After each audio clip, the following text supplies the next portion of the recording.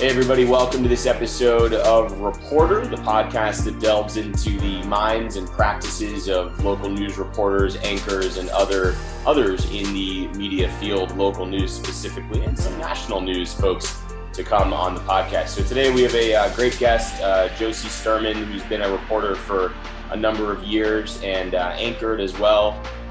Recently was even mentioned by Howard Stern. So somebody that is going to be very fun to talk to.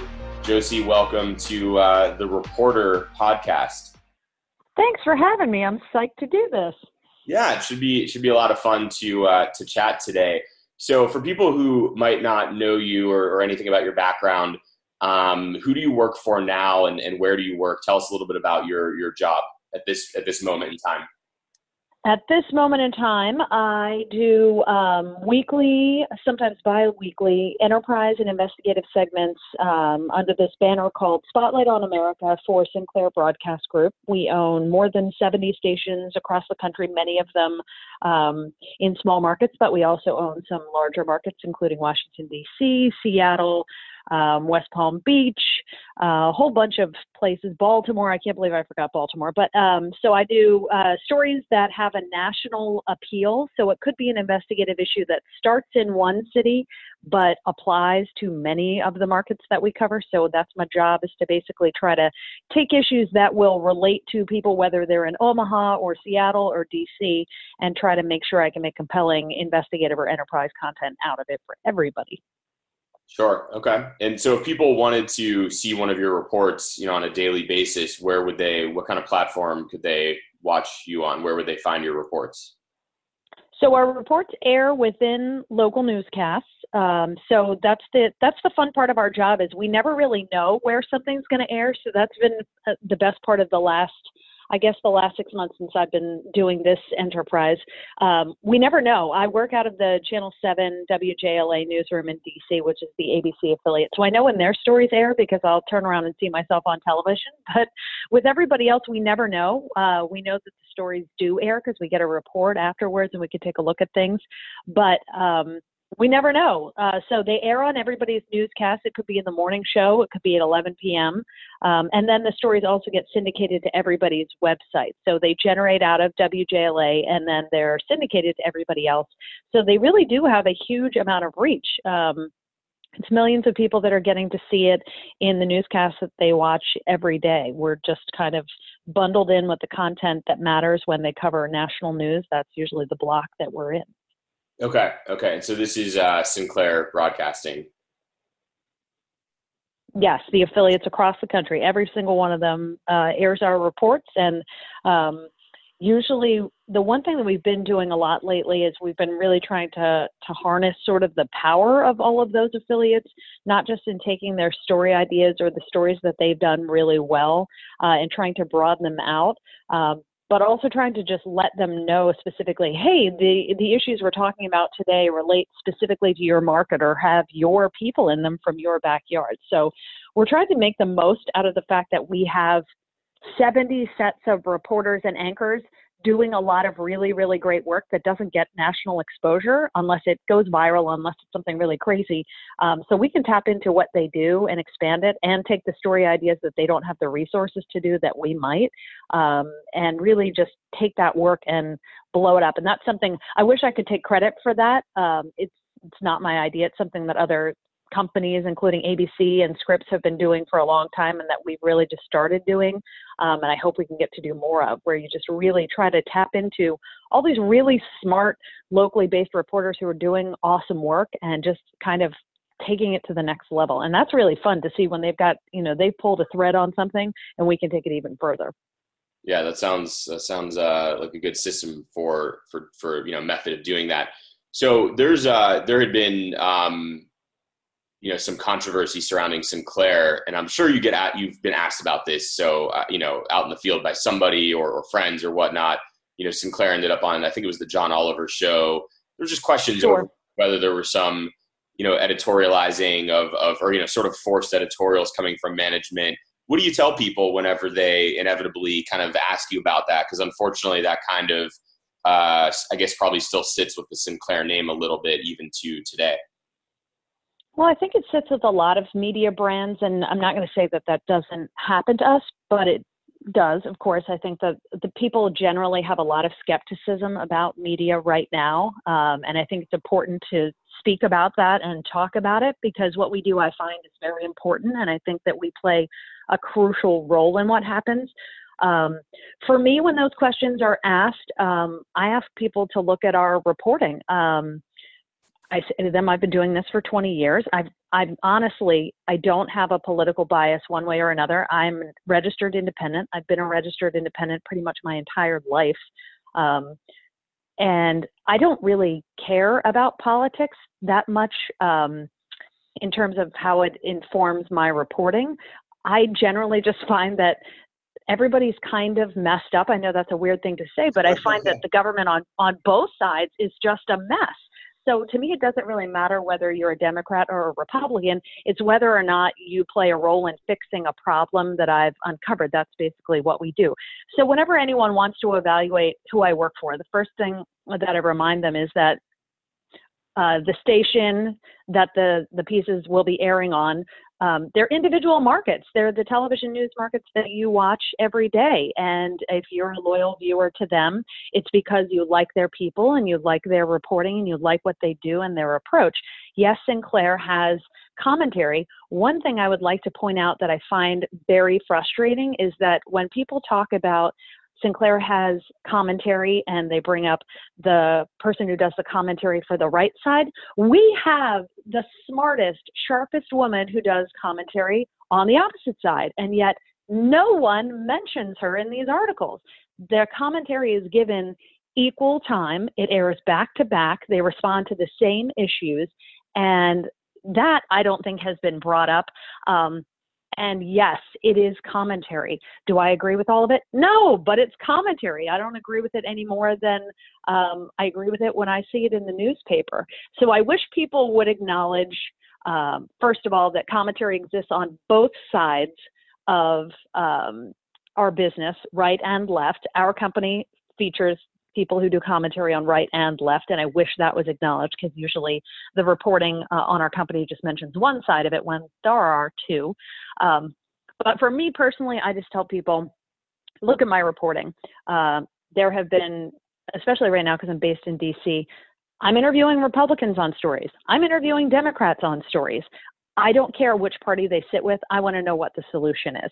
And if people can look at my reporting and decide for themselves what my politics are, then they must be better than me, because I don't really care one way or another. I'm just going to highlight a problem. I want the people in power to speak to it and what they're going to do about it. So for me, you can evaluate my reporting. I've had these conversations many times over the years, and sometimes people are going to like you, sometimes they're not. I think the reporting is fair, straight, down the middle. And if you can look at everything that I've done over the 20 years and decide for yourself that I slay one way or another, good for you, then I guess we're not meant to have this conversation. But I think that politicians, regardless of where they fall, have an obligation to talk to me. I don't care whether they're Democrat. I don't care whether they're a Republican. At the end of the day, I'm an American taxpayer and I pay their salary, and I feel like they are obligated to speak to me regardless of what they think are my political biases that I'm 99% sure they're wrong about. I don't lean one way or another. My reporting certainly doesn't. And to be honest, I think that lots of reporters these days are being asked these questions, whether they work at MSNBC or whether they work at CNN. We're being discounted on one side or another. And I got to tell you, I don't find that reporters are that calculating, that they're trying to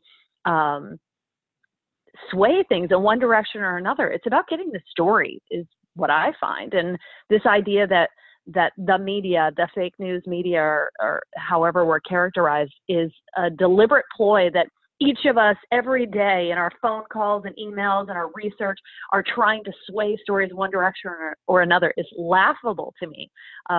I think reporters are just like everybody else. We're trying to get our jobs done. We're trying to get the facts out. And it's very difficult when people start to label you one way or another. And I don't care whether you work at Sinclair Broadcast Group or whether you work at MSNBC or CNN. If someone wants to label you one way or another, all it does is make your job harder when you're just in there trying to do the right thing. Yeah, definitely a challenge for a lot of reporters across the country, regardless of where they work. I was at some of the Donald Trump campaign rallies in 2016 and, experienced that situation where then candidate Trump, says, everybody turn around and look at the back, look at those risers. And, he's pointing towards the media, which had us local reporters, CNN, Fox News, I think, everybody. And, of course, says that whole thing of, look at them, they're the liars, they lie, and everyone started jeering at us. And it was a very, very large auditorium, large, like, I forget what it was, but some very gigantic auditorium. So it's a lot of people, pointing and jeering at you. I mean, I don't know if I've ever had that many people in my entire life pointing at me in a like derogatory way, making fun of me essentially. So you have to kind of have thick skin. And then it brings up this whole thing of like, your natural reaction is almost to want to like retaliate. But essentially, your creed as a journalist is to not do that whatsoever, is to continue to be completely unbiased. But there's it's tough. Report the way you know how to report. But there's even some debate. I mean, there's been articles and people saying that journalists, quote, should go after Trump, and should be looking into him. You have like David Fahrenthold with the Washington Post. I mean, it feels like his job is just to dig into Donald Trump's finances every day. So, but then again, it is the president. So it's a very complicated time right now. But one point I would harken back to is that you're right. I did not know that Sinclair also has commentary from, somebody from the left as well, and that it's back to back. I had no idea. So I think that's a really good point. It's very frustrating. Yes, it's very frustrating. And the person who does it is a very bright, very sharp, intelligent woman named Amisha Cross, and she's fiery. And I wish more people knew about her commentary and what she says. She gets equal time. That may not have been the case in the beginning, but for what it's worth, they now get equal time. We have an equal player in the game of commentary, and I respect her for the fact that she goes out and comes at this with gusto as well. And I think that's something people should know. You can say what you want about the company. At the end of the day, I'm reporting for the people that watch. I'm reporting for the viewers. I have to be responsible no matter what. And I think the thing that gets me frustrated is for me, when I see on Facebook people that I know who disparage the media as a whole, oh man, that fires me up, something fierce, because I'll think to them, do you not know what I do? Am I one of those people, to you? Is that what you think, that I'm the evil media? And it's on both sides. People on the left and on the right both have this view of the media that is very kind of frightening, that we're all the bad guy. And so when I see these posts on Facebook, I get really frustrated, because I think you want to put those people in a box, but I am those people. And the people who come to your kid's football game on Friday night and cover the highlights are those people. And the guy who does the weather for you and breaks in and tells you that there's a tornado warning, he is those people. So what exactly, who are the people that you think you're talking about? None of us are exactly as calculating and dubious as they think. I just think it's an unfortunate time. I think it's a mixed bag. It's an unfortunate time to be a journalist in terms of you really have to fight against a lot of labels, a lot of unfair stereotypes, a lot of judgment about what you do. But at the same time, our role is more vital than it's ever been. I think that's been shown. And it's certainly getting people across the country informed about things they never talked about before. I certainly wasn't as dialed into politics as I am now. It was just not an issue I covered. People cover politicians in D.C. very well. That was just never my beat or my interest. And now it's everyone's interest. So there's something to be said for journalism. Whichever outlet you're reading or watching, people are certainly paying attention a lot more than they did before. Yeah, it seems to be that way for sure. I mean, the newspapers, even in my interview with Noah Pransky from 2017, we were talking about how the Washington Post and the New York Times have had quite a resurgence since, say like 2014 or something like that, whenever it sort of seemed like they were really on life support. But, you said you kind of cover all parties equally, Democrat, Republican, but I've watched your reporting, and as a proud member of the Tea Party, I feel like you've covered my party a lot less the last year or so. I want more Tea Party stories.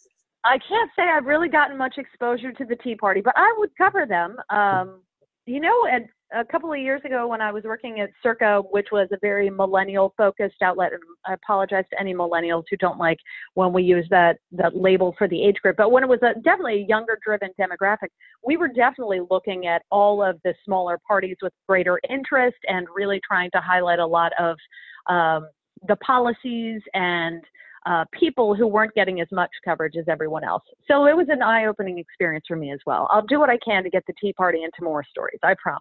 Thank you. If I'm being unfair to them, my apologies. Absolutely. I think it speaks to about going back to what you were talking about seriously is, I think there's just a lack of media literacy in the country. And yesterday, for some people may know, I'm working for a school district now in Western Pennsylvania, pretty rural school district, and we took a field trip to a local college, Point Park University, that has a pretty new, they call it a Center for Media Innovation, which is pretty cool. It's in downtown Pittsburgh, and they did a little bit of like a media literacy training with our students who are, ranging from, I think, 15 years old to 17 years old who were there, and they really didn't, if it was a test, I think they would have failed, and I'm not trying to make them look bad, but it's more about so the questions were things such as, what are some things that make news? What makes something newsworthy? Or,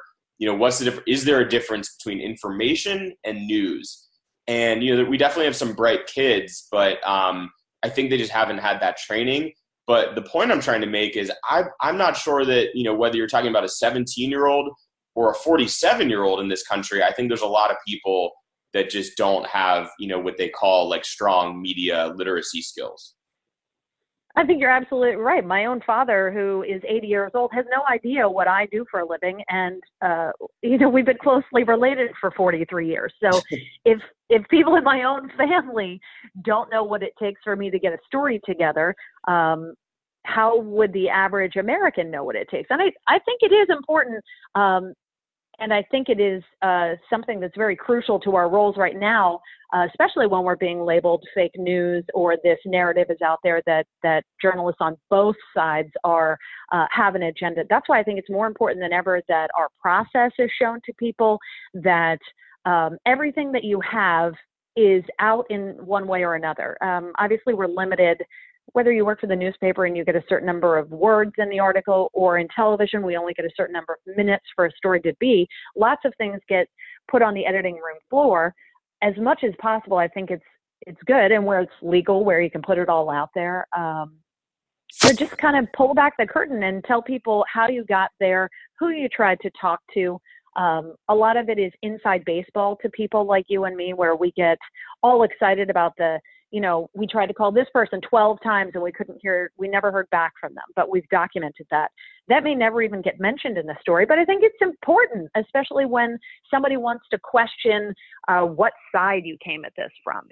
If I've called a lawmaker 12 times and they don't respond, and I've called another lawmaker once and gotten an interview, I think that's an important part of the story if both of them have pull in what's happening. So yeah, I agree with you 100% there. I really, really do. But I've been chastised over the years, as you alluded to, for including that in a story. No one cares. We're told that no one cares. Always too long, and the editor, the news manager wants to cut them down by 5 minutes because my stories will be like 8 minutes long.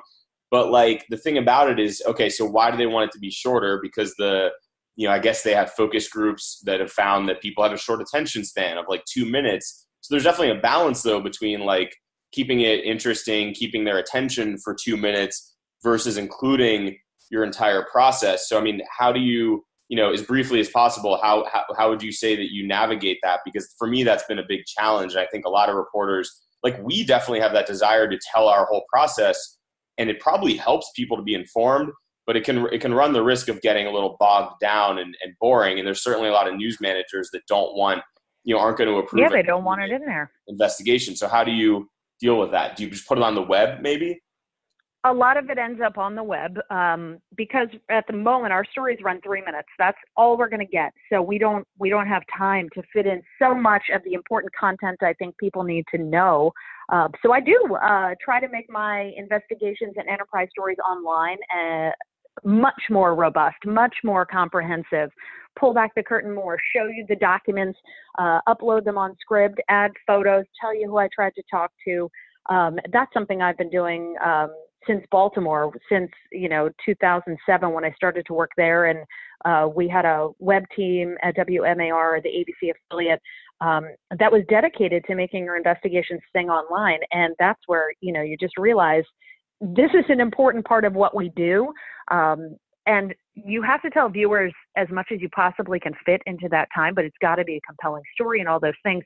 And I'm not going to say that the web should be a dumping ground for a whole bunch of materials. You still have to edit, but the web is where you can really showcase everything you have. We at Circa and still at Sinclair, we have a great manager whose name is Manny Fantas, and he has this philosophy about the web that he calls click it and stick it, where if you can get somebody onto your story, you've got to give them as many things as possible to have them stick around. And the amount of time people spend on your story makes a difference on the web. So, we try to adopt as much as we can click it and stick it strategy, where I'm going to give you, interactive timelines on the things I can, supplemental video content.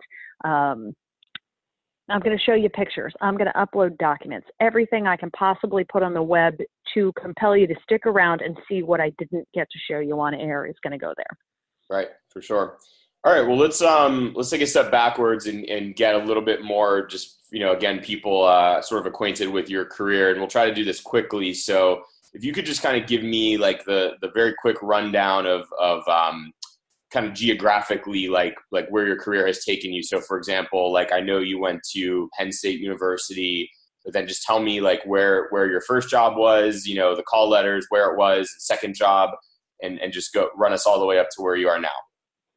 I am geographically in the same area. I've never left the Mid-Atlantic. I'm from Philly. I went to Penn State. I worked in local radio stations immediately after college, including WRSC AM, WCOJ AM in Westchester, Pennsylvania, and then WINC, which is a huge station in DC.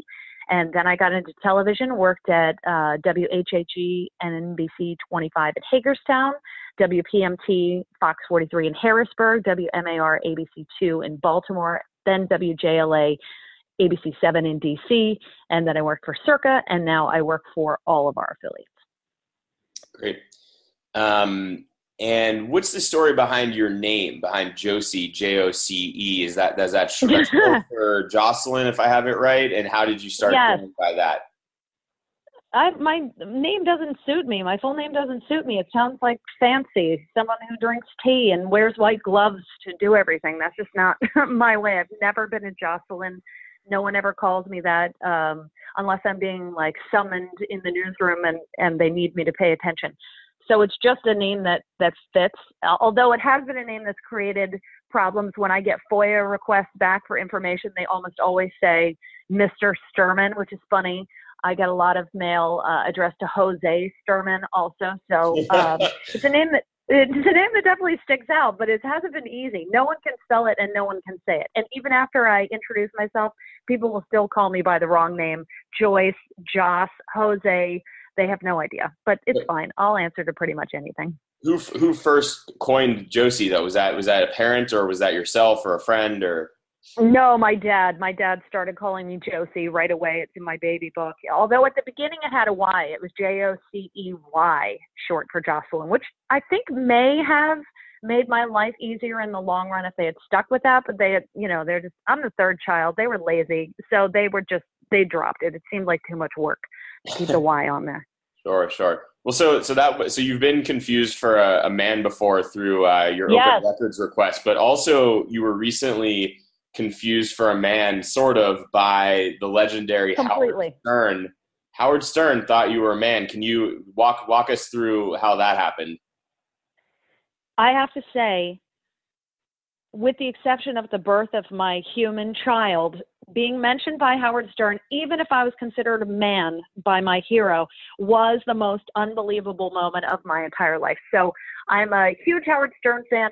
Say what you want about him. Anyone who wants to be critical of Howard Stern right now and say that he is vulgar, really, that's how I can tell you're not a fan. Howard Stern, for the last couple of years, has become a master interviewer, someone whose interviews and really his global and social commentary is thought-provoking and interesting. Yes, he still makes fart jokes and does totally inappropriate things with the staffers on his show, but why I still listen is because he's doing amazing things in conversations with people that are really next level. They create news almost every time he's on the air with someone who is famous, and he really makes me think about things. So Howard Stern is my hero, no doubt. But a couple days ago, they had what I consider a legendary classic show where they were just messing with a staffer who appeared to be lying about something. And those are the moments where the Howard Stern show is really at its finest, because this sort of misfit cast of characters that he surrounded himself with have become almost like family to people who listen, where you feel like you know them even though they're strangers. So they were messing with him, and I tweeted about it, as I often do because I listen on my very lengthy commute to DC. Every day I'm in the car at least 90 minutes, if not 2 to 3 hours. So I listen, and I tweeted about the show, and then the following day Howard was weighing in with all the commentary from listeners, and he happened to read my tweet, and he said my name.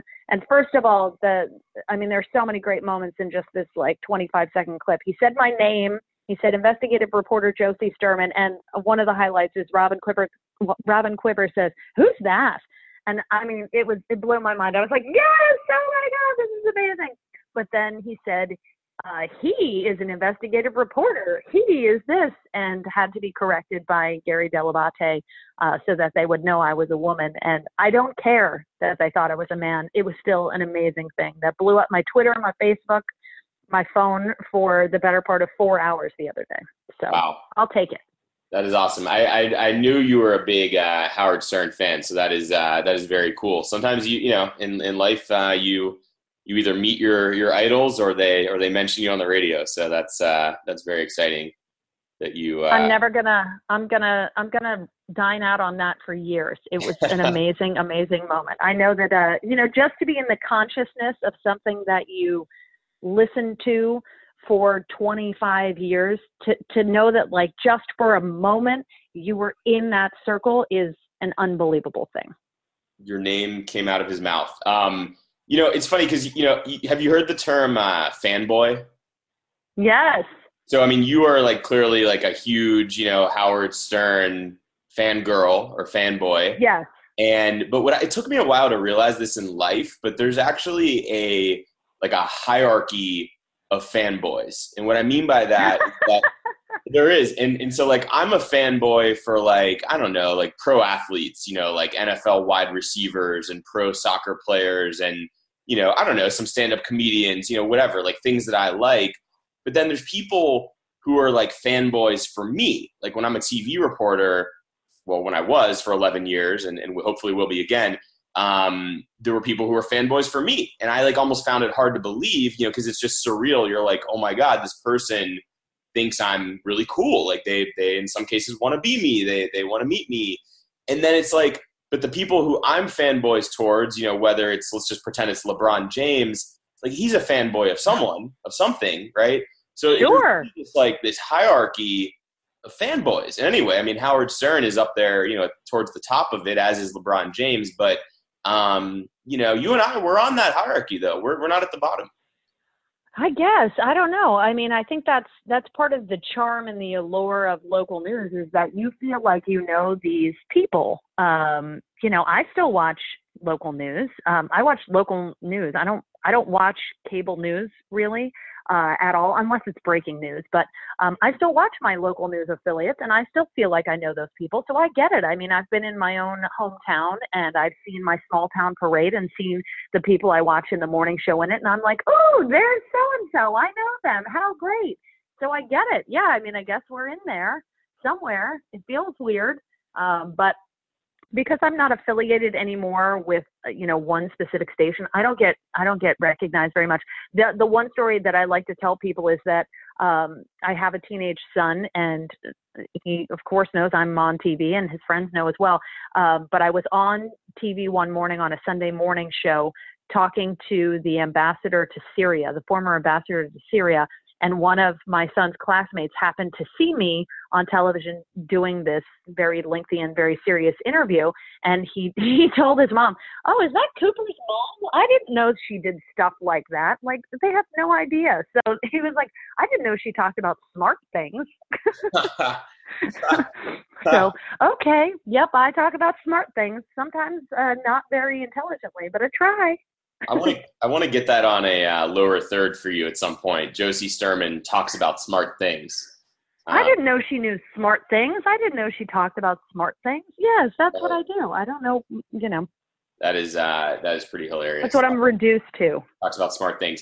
No, but I mean the hierarchy of fanboys thing. It's not all about. I kind of finished that by saying, "Oh, we're on it," but like I honestly think that everyone's on it because that's how hierarchies work. So even if you're like a really cool gym teacher or like the math teacher that everybody likes, like, there's someone who is a big fan of yours. And I think that's just part of life. Or if you're like, that sanitation engineer, that janitor that says hi to everybody and has cool shoes. Yes. I mean, there's someone out there who loves you, wants. So, I mean, I kind of like that aspect of my concept. So, that everybody's important, to somebody. So, but anyway, before we start crying here and get too deep, so why did you get into news to begin with? You said you started in radio, and we'll try to keep everything brief so that we can get to a lot of topics for this last half hour. But why did you get into it? How did you get into it? And go ahead with that if you would.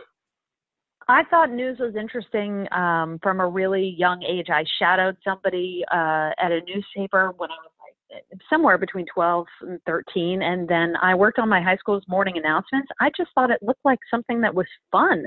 I never had a doubt that this would be an adventure. I've got a lot of energy. I wake up like I was shot out of a cannon in the morning. So I needed a job and a career that was going to be entertaining and adventurous and challenging. So for me, it was never a question. This is what I was going to do. I'm sort of a disappointment to my family that I didn't go to law school, but I would have been bored doing that. So news to me has always been really interesting. I fangirled at the local news people. I grew up in Philly. So I wanted to do that. Even as an intern, I worked for a really notable Philadelphia TV personality who did consumer investigative news, which ultimately is something I ended up doing for a really long time.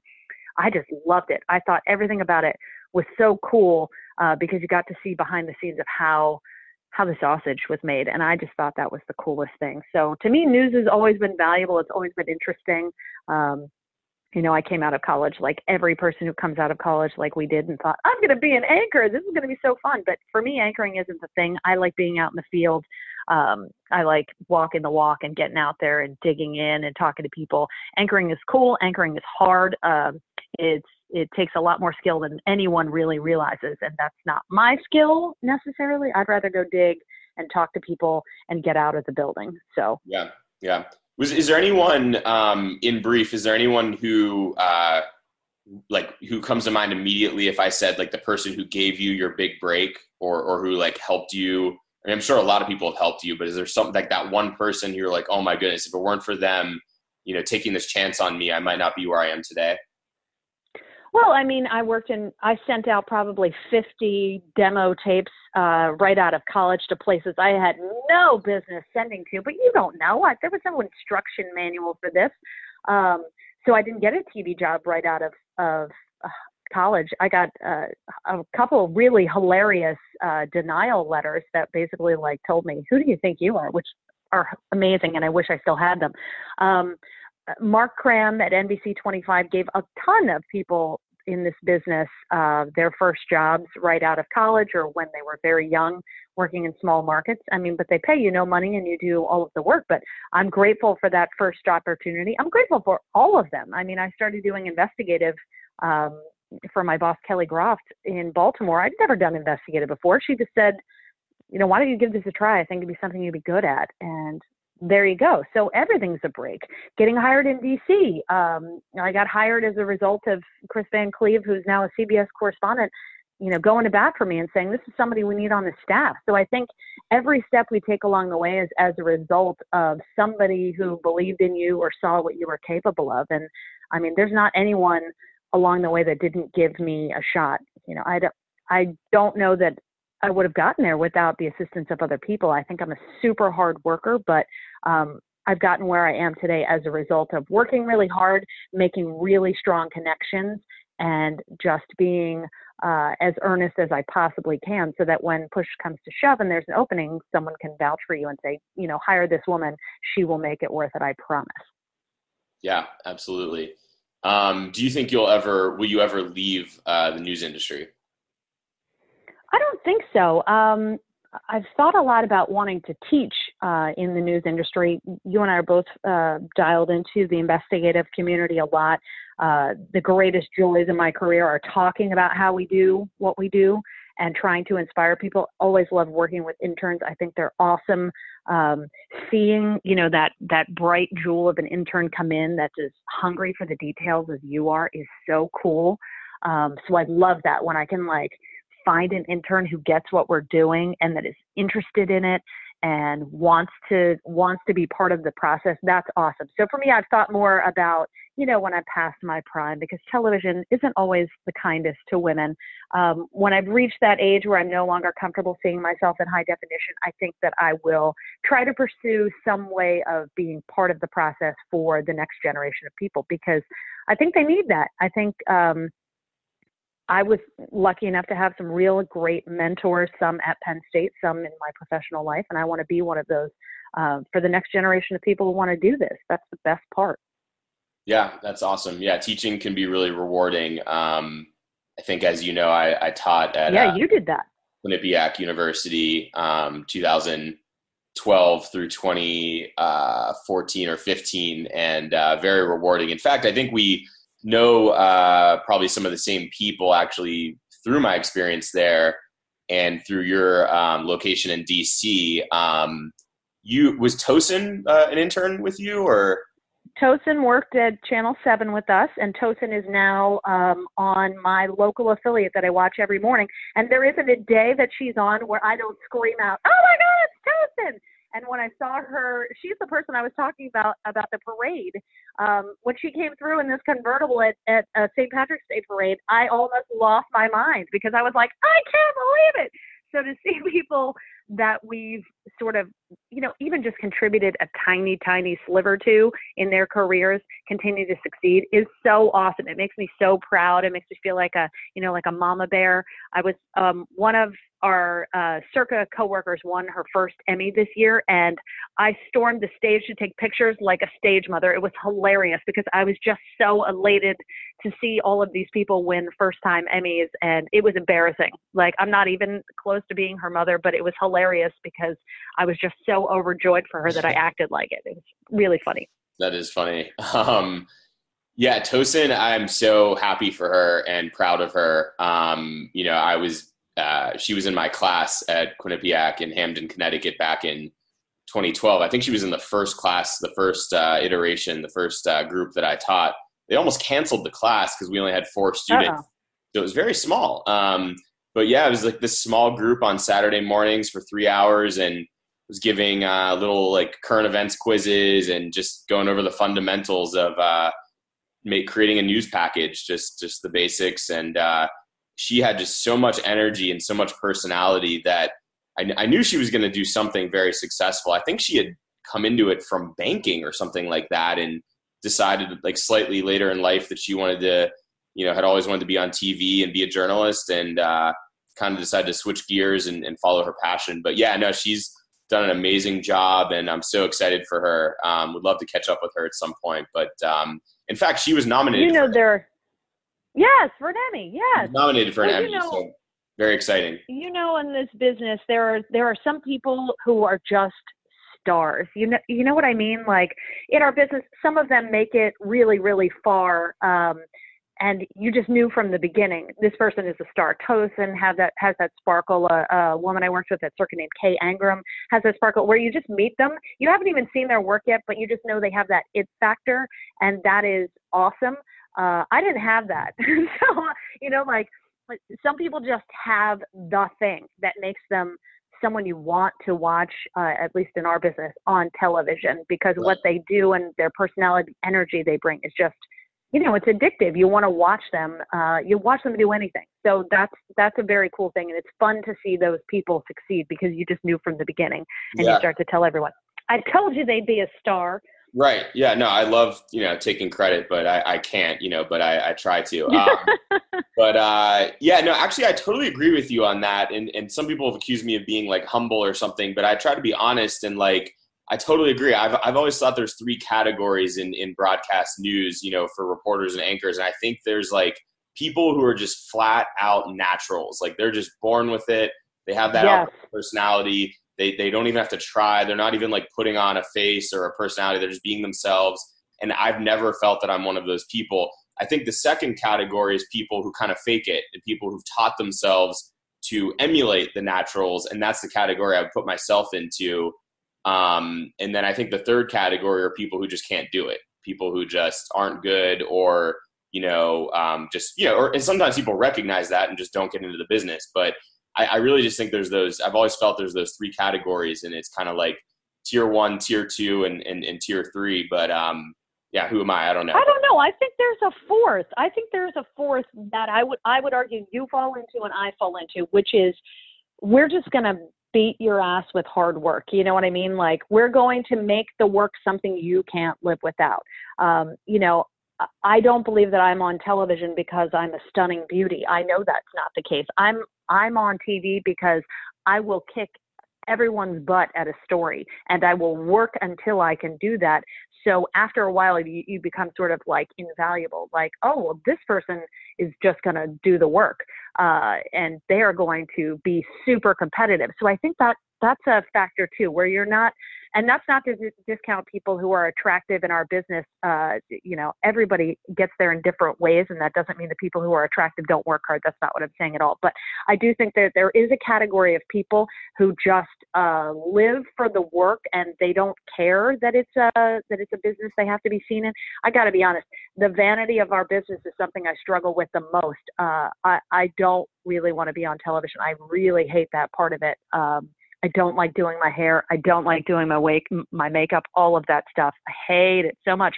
But I also don't want to be a newspaper reporter because they have to work so much harder than we do. They have to work very hard, and they get 1/10 of the credit, which I always felt bad about. But it also told me that my ego's too big. I just can't handle that, the lack of credit. So. And I'm just not smart enough. I'm just not smart enough to be a newspaper reporter. I mean, I can fake my way through it, I think, on television. But the newspaper reporters I know are just supreme intellectuals whose brains blow my freaking mind. No, so I completely agree. I'm not at that level. No, I totally agree with you. And I'm in the same boat as you on that. But they're amazing people, and I always enjoy getting to know them at scenes and forming relationships with them. And I have the utmost respect for them, and they're very, very smart people by and large. I would say who are definitely smarter than me in the majority of cases. But I agree with you, about, and I think the hard work point is very true. I guess my little goofy 3 category thing refers more so to just like the on-air persona, maybe not like the whole kit and caboodle, but when you talk about like the full holistic thing of being a reporter or being an anchor, I think you're absolutely right. And I know personally, I've always prided myself on being the hardest worker in the room. And I've always told people I'll knock on 100 doors. If I literally have to knock on 100 doors to get that interview, I will be the guy that does that. And the other people will go back to their news van and start eating lunch or whatever. But I will stick around. And I've actually knocked on 47 doors one time in the rain to get a one interview, man on the street interview. So anyway, but enough bragging about my weird work ethic in the rain. What would you say is the biggest, and this is probably going to be a difficult question, but I'm going to force you to give one answer. What is the biggest story you've ever covered? biggest story, I mean, the most important story we've ever covered was these government experiments that were done to people in Guatemala. That's the story I think I've put the most work into, that I'm most proud of, that I think deserves a lot more attention than it got. I mean, over time, they all start to run together. I mean, I'm not David Fahrenthold at the Washington Post. I haven't broken some gigantic newsworthy thing that every outlet in America had to cover. But I'm proud of the work that I've done. I do think Guatemala and what we did for that project was pretty incredible. Yeah. And you traveled down there for that report, and in like, what's the elevator, pitch description of what that story was about for those who aren't familiar with it? Basically, the government did unauthorized testing of sexually transmitted diseases on people in Guatemala who were prisoners, who were mental patients, who were orphans. They gave them STDs without their permission, consent, or even their knowledge. And then we just swooped the heck out. We didn't give them any treatments. We just left them all alone. And, generations later, now in 2019, their children and grandchildren have passed on those STDs. So generations later, here we still have all these people who were impacted by our government, which did secret experiments that were exposed at one point, and we did nothing about it. That is so messed up. Now, were there any ripple effects after that report? Like, did it go national? Was it? I mean, I guess it already was a national report because it was when you were working for Circa, I believe. But I mean, did it get picked up by anyone else, or any ripple effects? No, that's the thing that's shocking. The story itself had been out there. The fact that these experiments existed had been out there, but no one had covered it in total depth, like looking at the knowledge of what was done. And the new angle that we took was, after all of this had happened, it mirrored, it is not exact, but it mirrored the Tuskegee experiments that were done in the States by the same doctors. And there have been efforts to make right the damage that we did in that community and to discuss the ethics of that. And so the angle we sort of took on this was, what did America do to try to right the wrong here? And what we discovered was we had made promises and agreements to give funding, to build a hospital, to do some treatments, to try to do some outreach. And we found out none of that was ever done. The United States did eventually agree to give them money, but it was never transferred. So we don't even know exactly why that happened. And to me, that's really devastating. To leave a report with open-ended questions that we couldn't answer is very difficult. Okay. Sometimes that can be surprising when things, you kind of think like, oh my God, this is going to go viral, and then it just doesn't. And then other times, you think something is just kind of your ho-hum story, and then it does go viral. It's hard to predict. Who's the most famous person you've ever interviewed? Most famous person? Who is the most famous person I've ever interviewed? My God. Well, I'm sure I've interviewed some celebrities along the way, although I'm blanking on them. I have been in situations with the president. Wow, that sounded really weird. I have been in media availability with the president, but I've never one-on-one. I think that would be really cool. It wouldn't matter to me who the president was. That's just a really big deal. I don't know that I've interviewed anybody all that famous, because that's just not my thing. I'm more about like the Syrian ambassador to Syria or something. I don't know. Is he famous? I mean, he's certainly amazing, but is he famous? I don't know. I don't know that anyone when I was interviewing him, I don't think anyone that was, part of the outside of the story really knew who he was, unless you travel in those circles and understand. I mean, this guy was a big deal, obviously, in the world diplomacy, but I didn't know him before that. So is that the gauge of whether or not he's famous? I'm not sure. Yeah. Okay. All right. What are your thoughts, in brief, on it's kind of died down a bit, but as a female journalist, and you kind of had a little joke there, accidental, about being in a situation with the president, but you're like a pretty skeptical person, a pretty cynical person, not in a bad way, but in a good way. But what are your general thoughts on sort of the Me Too movement? Because it it was really big there for a while, and it's kind of died down. But do you just, Aziz Ansari was caught up in it. Everyone from Harvey Weinstein, who was recently mentioned again, and have you had any issues like that in your career that you've had to navigate or deal with? And as a skeptical journalist, do you believe every woman that comes out, or do you how do you handle that? Well, as a woman in this business, first and foremost, I don't know a woman in this business that hasn't experienced something that made them at the very least, super uncomfortable. I think women, I'm going to sound super radical feminist right here, but, I read Sheryl Sandberg's book, Lean In, and it really spoke to me. This is a number of years ago. I really feel like it doesn't matter where I work. This is not unique to one company or another. Women have an uphill battle to be taken seriously in our business specifically, because it's something where women are sort of viewed as just like these pretty things that read the news, and that is not the case. So women, I often find in our business, are discounted.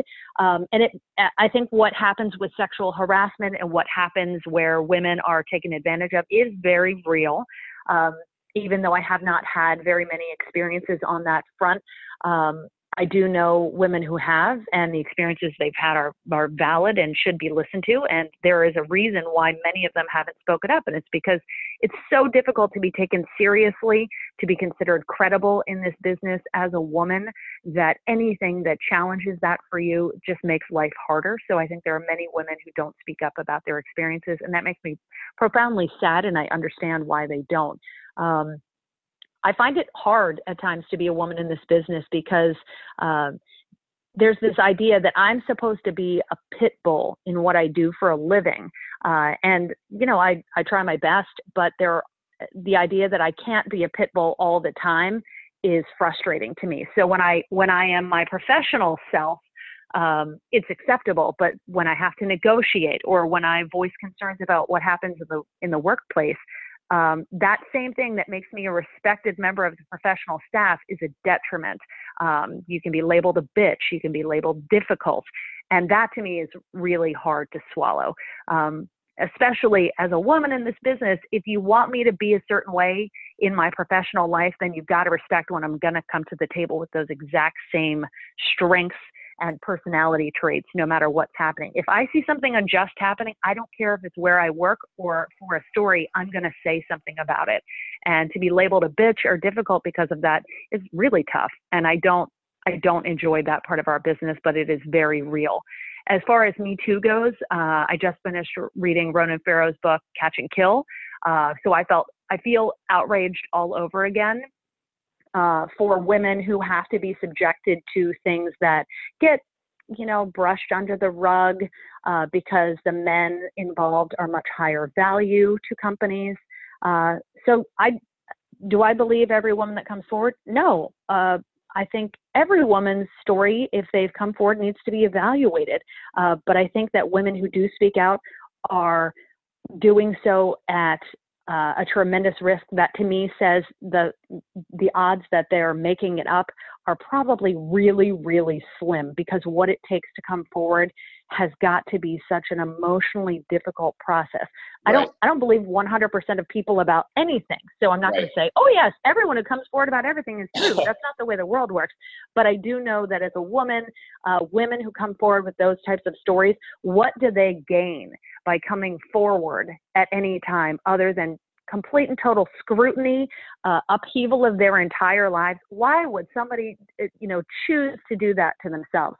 So, no, I don't believe everyone all the time. I think that's a ludicrous idea, but I got to give credit to anyone who is willing to take the level of scrutiny and criticism and vitriol that comes at them when they do speak up. I just don't see that it's likely someone would do that unless something legitimately happened to them. It's just, there's so much at stake. Sure. Absolutely. A very good answer there. So we'll switch gears a little bit and do a couple more longer form answers, one or two more, and then we'll just want to be mindful of your time. So we'll wrap up with some rapid fire questions. Yeah, get ready. So the last kind of longer form answer, and we'll keep it brief, but young reporters or people who are in college who are thinking about getting into broadcast journalism, whether it's reporting, anchoring, whatever. What advice would you give to them as someone who's been doing this for 20 years? I mean, some kids may wonder, is it still worth it? Should I hurry up and, call an audible and get into banking or, cryptocurrency or something else? What would you say if you had 2 minutes to talk to a young reporter and counsel them? All I know, all I can say of the successful people I know in this business and from my own experience is that if you want to go down this road, whether it's television, radio, the internet, the newspaper, whatever route you want to go in news, if you do want to go down this path, you've got to want it, because the landscape is constantly changing. The demands are harder. What's going to be asked of you is different. And at the end of the day, if you don't want it, it's so difficult. It's not a job that pays a lot at the very beginning. It requires a lot of you, as you know. You might have to move far away from your family. You're not going to make a lot of money. You'll work Christmas Day. So that's the first thing I tell people is if you're going to go down this road, you got to want it. And it's going to be harder and harder to make the dream happen. But if you do, it's worth everything. I mean, it's the most rewarding thing. You get to meet new people every day whose stories will inspire and outrage and, also make you laugh. So it's an adventure to me that seems very worthwhile, but you have to want it. You can't half-ass into this business. There's no point, and you'll quickly depart if that's the way you go into it. You've got to have the passion, the drive, and the fire to want to be part of it. And if you feel wishy-washy as you're going through college about it, don't even go this way, because it's not going to be rewarding to you. But anybody who feels any sort of drive in this direction, go towards it. It will entertain you, outrage you, and just be an incredible amount of fun and rewarding experience if you do. Right. And then if it doesn't work out, you can always go back to law school. Yes. You could always go to law school, which I'm now considering at this age, which is insane. But maybe when I retire, I'll go to law school. I mean, maybe. I think about it. I think about the things I'd like to know about the law. I'd like to be an attorney who defends the kind of work that we do. That to me seems like a really noble way to approach things. Yeah. I love the idea of being part of the investigative journalism process, but the person who can stand up and say, like, I've got this question, I can help you bulletproof this is what you need to answer. Yeah. And being part of that and defending journalists to me seems like a really noble pursuit right now. Yeah. No, I'm also thinking about law school, and it just cracks me up because there's so many reporters who I think have that in the back of their mind. At least that's my interpretation of it. And I mean, in fact, I think we know some who have gone to law school and even become a lawyer and then gone back to reporting. And, there's just so much overlap, I think, in those two careers, or at least reporters think there is. I'm not sure that there really is, but it's just such a similar thinking discipline that I think it actually recruits the same type of person. Like Jessica Schneider is who I'm thinking of, right? Who she was a reporter and then a lawyer and then is now a reporter for CNN. So. I mean, God love those people. I value sleep, and I don't know how in the world I would do it. So I think about it now as a retirement goal. Once my son goes to college and I'm not commuting 90 miles each way, maybe I'll think about law school. And also it's expensive, but I love the idea of it, and I applaud anyone who goes that route. I think it's very smart. It's just, dang. Yeah. No, some people they must, I don't know. They must be on Red Bull 24 hours a day, because I don't even know how I would sleep at that amount. The Red Bull IV. So no, it's definitely an interesting option for people, and for sure. So there's also, I'm thinking there's two others who are pretty notable in my life who I've encountered, and one is Todd Pyro, who I worked with in Connecticut, and then he's now on Fox News National, has a law degree, I think, from UCLA. And then Julie Grant was in Pittsburgh, and at one point she was an assistant DA in Pittsburgh, I believe, or maybe it was Steubenville, Ohio. And then she got back into news, and then now she's on the newly relaunched Court TV channel, which they brought it back. They brought it back from the 90s into the... Well, listen, it's riveting. It's riveting. Savannah Guthrie did the same thing, so there you go. There you go. Boom. But there's a lot of pathways, and that's one thing we know for sure is that, to get into news and to have success. So that's part of the beauty of it. So I got to say, our former corporate counsel was a Baltimore Sun reporter who became an attorney and then began to do First Amendment work. And I said to him, I'm thinking about going to law school. I think I want to do what you do. And he said, don't do it. Yeah, no. So he was like, it's a lot of work. Yeah, well, so is anything worth doing. So I always say that. Absolutely. To people, but all right. So the last bit of long form question, but let's do a brief answer is, you kind of already alluded to this with the last question, but what is the future of news, like local TV reporting? I mean, it seems to be on the downslope. I mean, is it going to continue, but just online? Is it going to be like an on-demand format where you're just like scrolling with your Apple TV remote and you just, tap a button and is it like going to be, a la carte stories, or how do you see the future of local TV news? Oh boy, wish I knew. Aren't we all wishing we were fortune tellers right now, specifically the people who own our companies? And I honestly don't know. I think that there is a place for storytelling and investigative journalism because it doesn't matter what platform it's on. If 60 Minutes has an amazing piece, I'll watch it there. If the New York Times has an amazing piece, I'll read it there. If Vice does something amazing, I'll watch it on HBO. So I don't know who's going to win out in all of these. It's at the end of the day, it comes down to money, whether people can find a way to fund these projects and whether someone can profit from them. And that's a dangerous thing for all of us in journalism. Is at the end of the day, we all have to work for companies for the most part.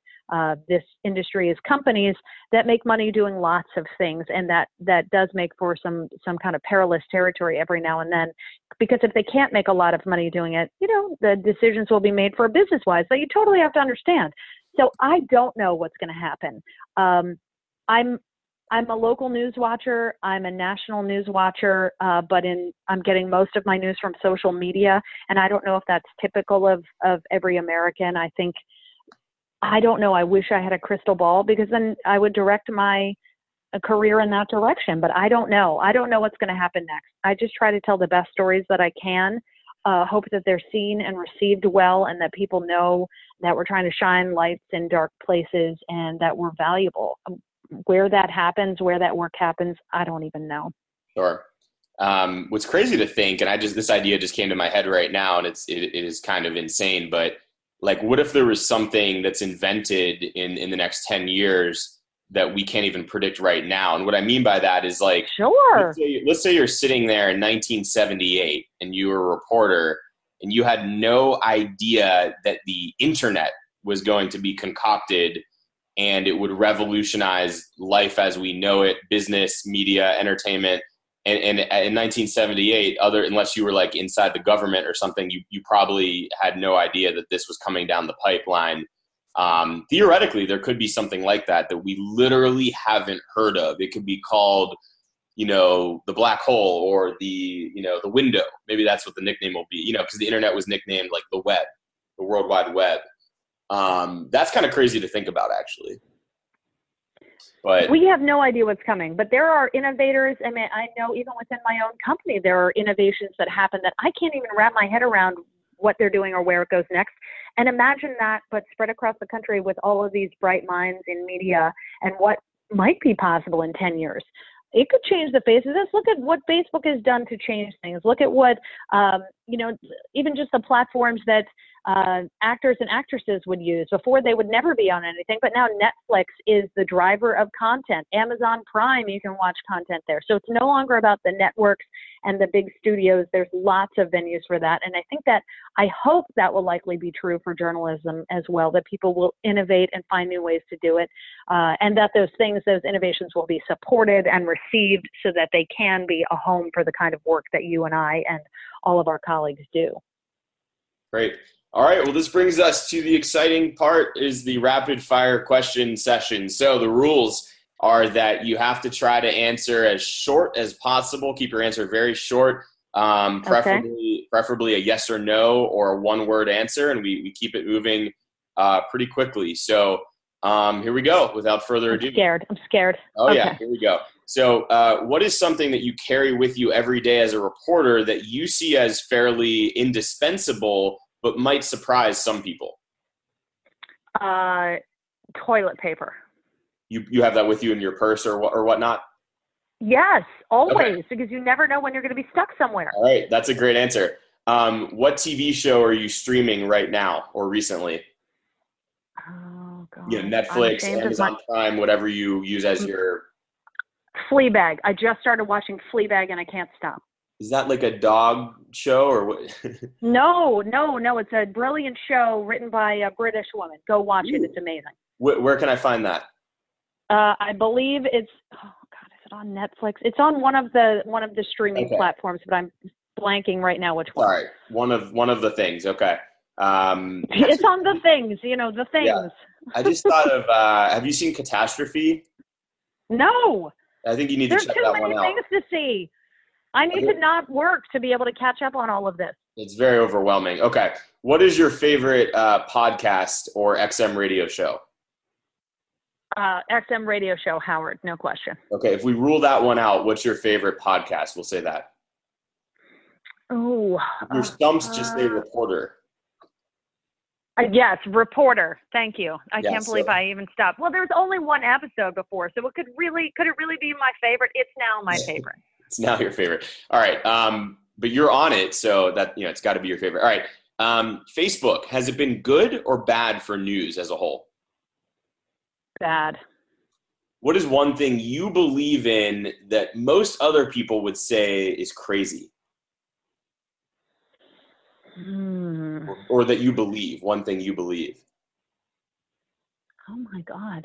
So for me, God. you can stall for a second. For me, my answer is usually that I am totally okay with ATM fees, which most people hate, but I actually am crazy enough to think I think they're fine because I think otherwise I'd have to literally carry a sack of my own money with me all over the world in like a burlap bag, and it would be very dangerous. I'd probably get mugged and lose some of it. So to charge me like $2 to access my money from Hong Kong or anywhere in the world, I think is actually a great deal. So that's my answer. But most people would say I'm insane for liking. I don't like ATM fees, but I think they're fair. So I think it's perfectly acceptable to eat whipped cream as its own item and that it doesn't require anything underneath it. My belief is that whipped cream is not just a topping. okay. That's a good answer. If you could have a billboard on the most highly traveled road in DC, New York, Chicago, and LA, and you could put anything on it. It could be a picture, it could be a message, a statement, for any purpose. What would you put on? What would you have on those billboards? Right now, I'm sorry, I'm just really into our sports team, so it would likely be Penn State related. Penn State, or we are Penn State. Something like that, or like something about us being underrated and always not undervalued as a football team. But, that'll be decided later on. But right now I have to feel like it would be something Penn State related because I'm just really feeling our team at the moment. Okay, cool. So actually, I'll just skip ahead to another question that I had on the list then, which relates to your answer. And that question is, will Penn State football make it to the national championship game this season? Yes or no? I really hope so. I'm going to say yes. Yes, we are. All right. I hope that occurs. All right. So this one, I have to kind of explain it before I ask it. You're going to say Josie is the blank of journalism. And so this is kind of like who you aspire to be, but it's like a character comparison. So for example, I would say Bo is the Jason Bourne of journalism. I just like that he's fast, he's quick, and he's sort of moderately handsome. So Josie is the blank of journalism. Who would you compare yourself to that's like a fictional character? Oh, fictional character who's sort of a mess. Oh, this happened the other day and somebody told me who I was and now I don't remember. Oh my God. It's all right. We'll come back to that one. Come back to it. Let me think about it for a minute. All right.